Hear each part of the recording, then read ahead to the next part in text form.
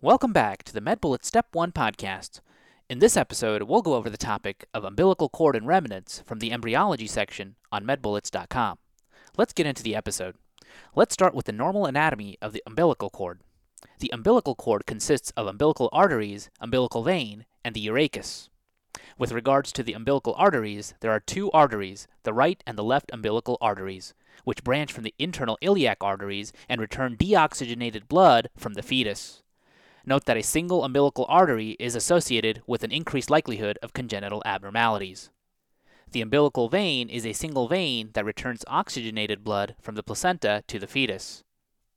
You should also keep in mind that the umbilical arteries and vein are derived from the allantois, which is a sac-like structure that forms from the yolk sac. Now let's review the umbilical cord-related abnormalities that can potentially occur. The first set of abnormalities are the urachal duct-related defects. Remember, the urachal duct is a duct extending from the yolk sac to the apex of the bladder. The yolk sac forms the allantois, which becomes the urachus. During development, the lumen of the urachus closes, and the adult remnant of this structure is called a median umbilical ligament. If the urachus fails to close, either a patent urachus or a vesico-urachal diverticulum can form. A patent urachus causes urine to leak from the umbilicus. And in a vesico-urachal diverticulum, the bladder protrudes from the umbilicus. The other set of umbilical cord abnormalities are defects related to the vitelline duct, also known as the omphallomesenteric duct. Remember that the vitelline duct connects the yolk sac to the midgut and closes during week 7. If the vitelline duct lumen fails to close, either a vitelline fistula or a Meckel's diverticulum will arise. In a vitelline fistula, you'll get meconium discharge from the umbilicus, and in a Meckel's diverticulum, you'll have a failure of the lumen to close on the side opening to the ileum. Note that in this defect, you can have ectopic gastric mucosa leading to melena and right lower quadrant pain. Okay, so now that we've gone over the major points about this topic, let's go over a few questions to apply the information and get a sense of how this topic has been tested on past exams. First question. A mother brings her 1-week-old son to the pediatrician because she is concerned about the child's umbilicus. She notes that there appears to be fluid draining from the child's umbilicus several times a day. The child has been breastfeeding normally, and on exam, a small amount of clear, light yellow fluid drains from the child's umbilical stump when pressure is applied to the child's lower abdomen. No bilious or feculent drainage is noted. Which of the following embryologic structures is associated with this patient's condition? 1. Omphallomesenteric duct. 2. Umbilical vein. 3. Paramesonephric duct. 4. Urachus. Or 5. Ductus venosus.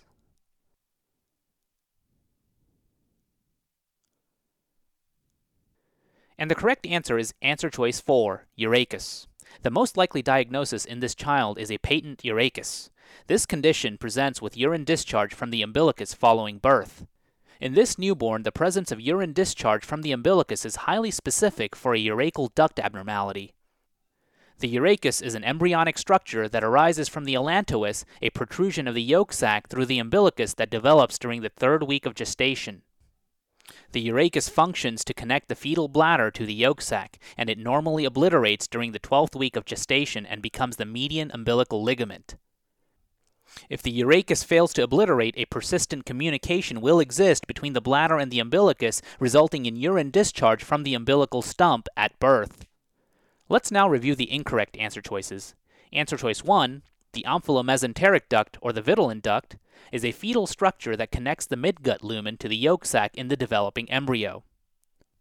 If the omphallomesenteric duct fails to obliterate during the 7th week of embryologic development, a Meckel's diverticulum may develop. Answer choice 2, the umbilical vein, functions to transport oxygenated blood from the placenta to the fetal circulation.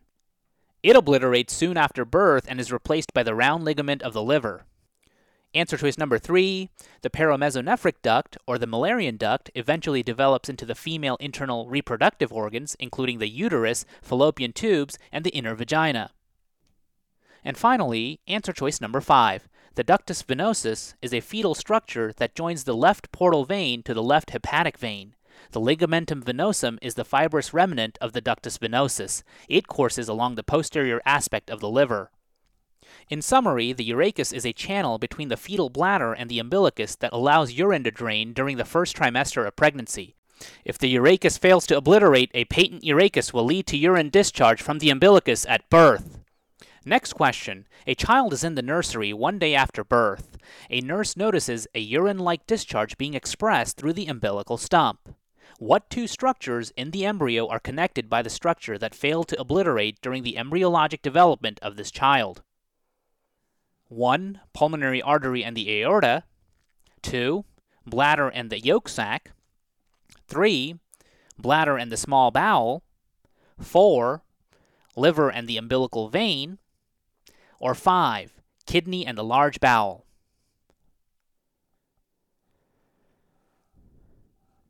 And the correct answer choice is answer choice number 2, bladder and the yolk sac. Leaking of urine from the umbilical stump represents a failure of obliteration of the urachus. The urachus is the embryological remnant of the allantois that originally connected the bladder to the yolk sac. Remember, failure of urachal obliteration results in an abnormal connection between the bladder and the outside. In severe cases, the bladder can extrude through the umbilicus, which is called a urachal diverticulum and must be corrected surgically. During normal development, the allantois provides a connection between the bladder and the yolk sac. It then gives rise to the umbilical artery and vein. During normal development, the urachus is obliterated and gives rise to the median umbilical ligament, which connects the bladder to the anterior abdominal wall.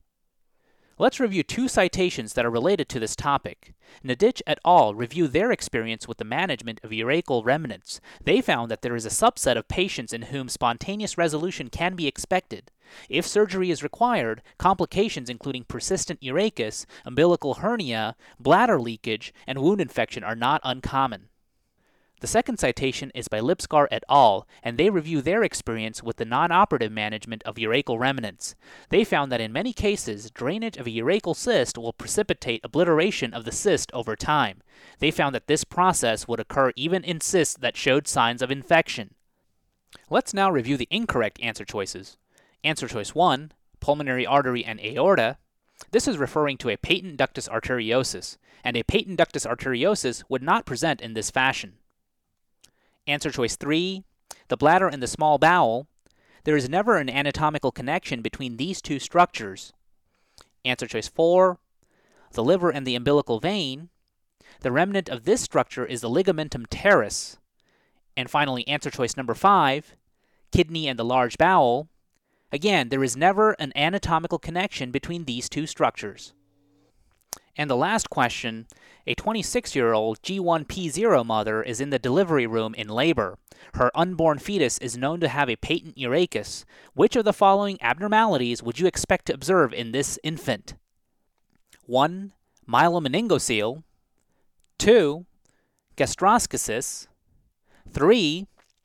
Omphalocoele. 4. Meconium discharge from the umbilicus. Or 5. Urine discharge from the umbilicus. And the correct answer choice is answer choice number 5, urine discharge from the umbilicus. The urachus is an embryonic structure connecting the bladder to the yolk sac, and if it remains patent, a communication exists between the bladder and the umbilicus, resulting in discharge of urine from the umbilicus. Remember, the urachus arises from the allantois, a protrusion of the yolk sac that develops during the 3rd week of gestation and normally obliterates shortly before birth. A urachus may persist as a patent communication as in this patient, or it may present in 3 other ways. A vesico-urachal diverticulum, which is an outpouching of the bladder, a urachal sinus, which is a persistent space surrounding the umbilicus that is predisposed to infection, or a urachal cyst, which is usually asymptomatic. Let's now review the incorrect answer choices.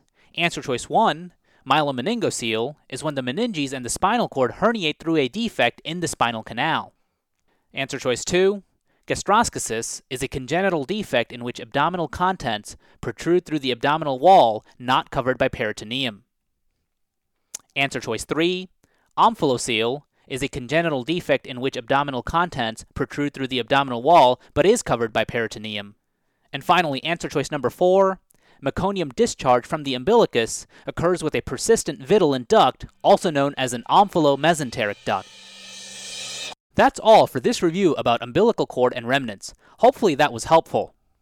This is the MedBullets Step 1 podcast, a daily audio review session by MedBullets, the free learning and collaboration community for medical student education.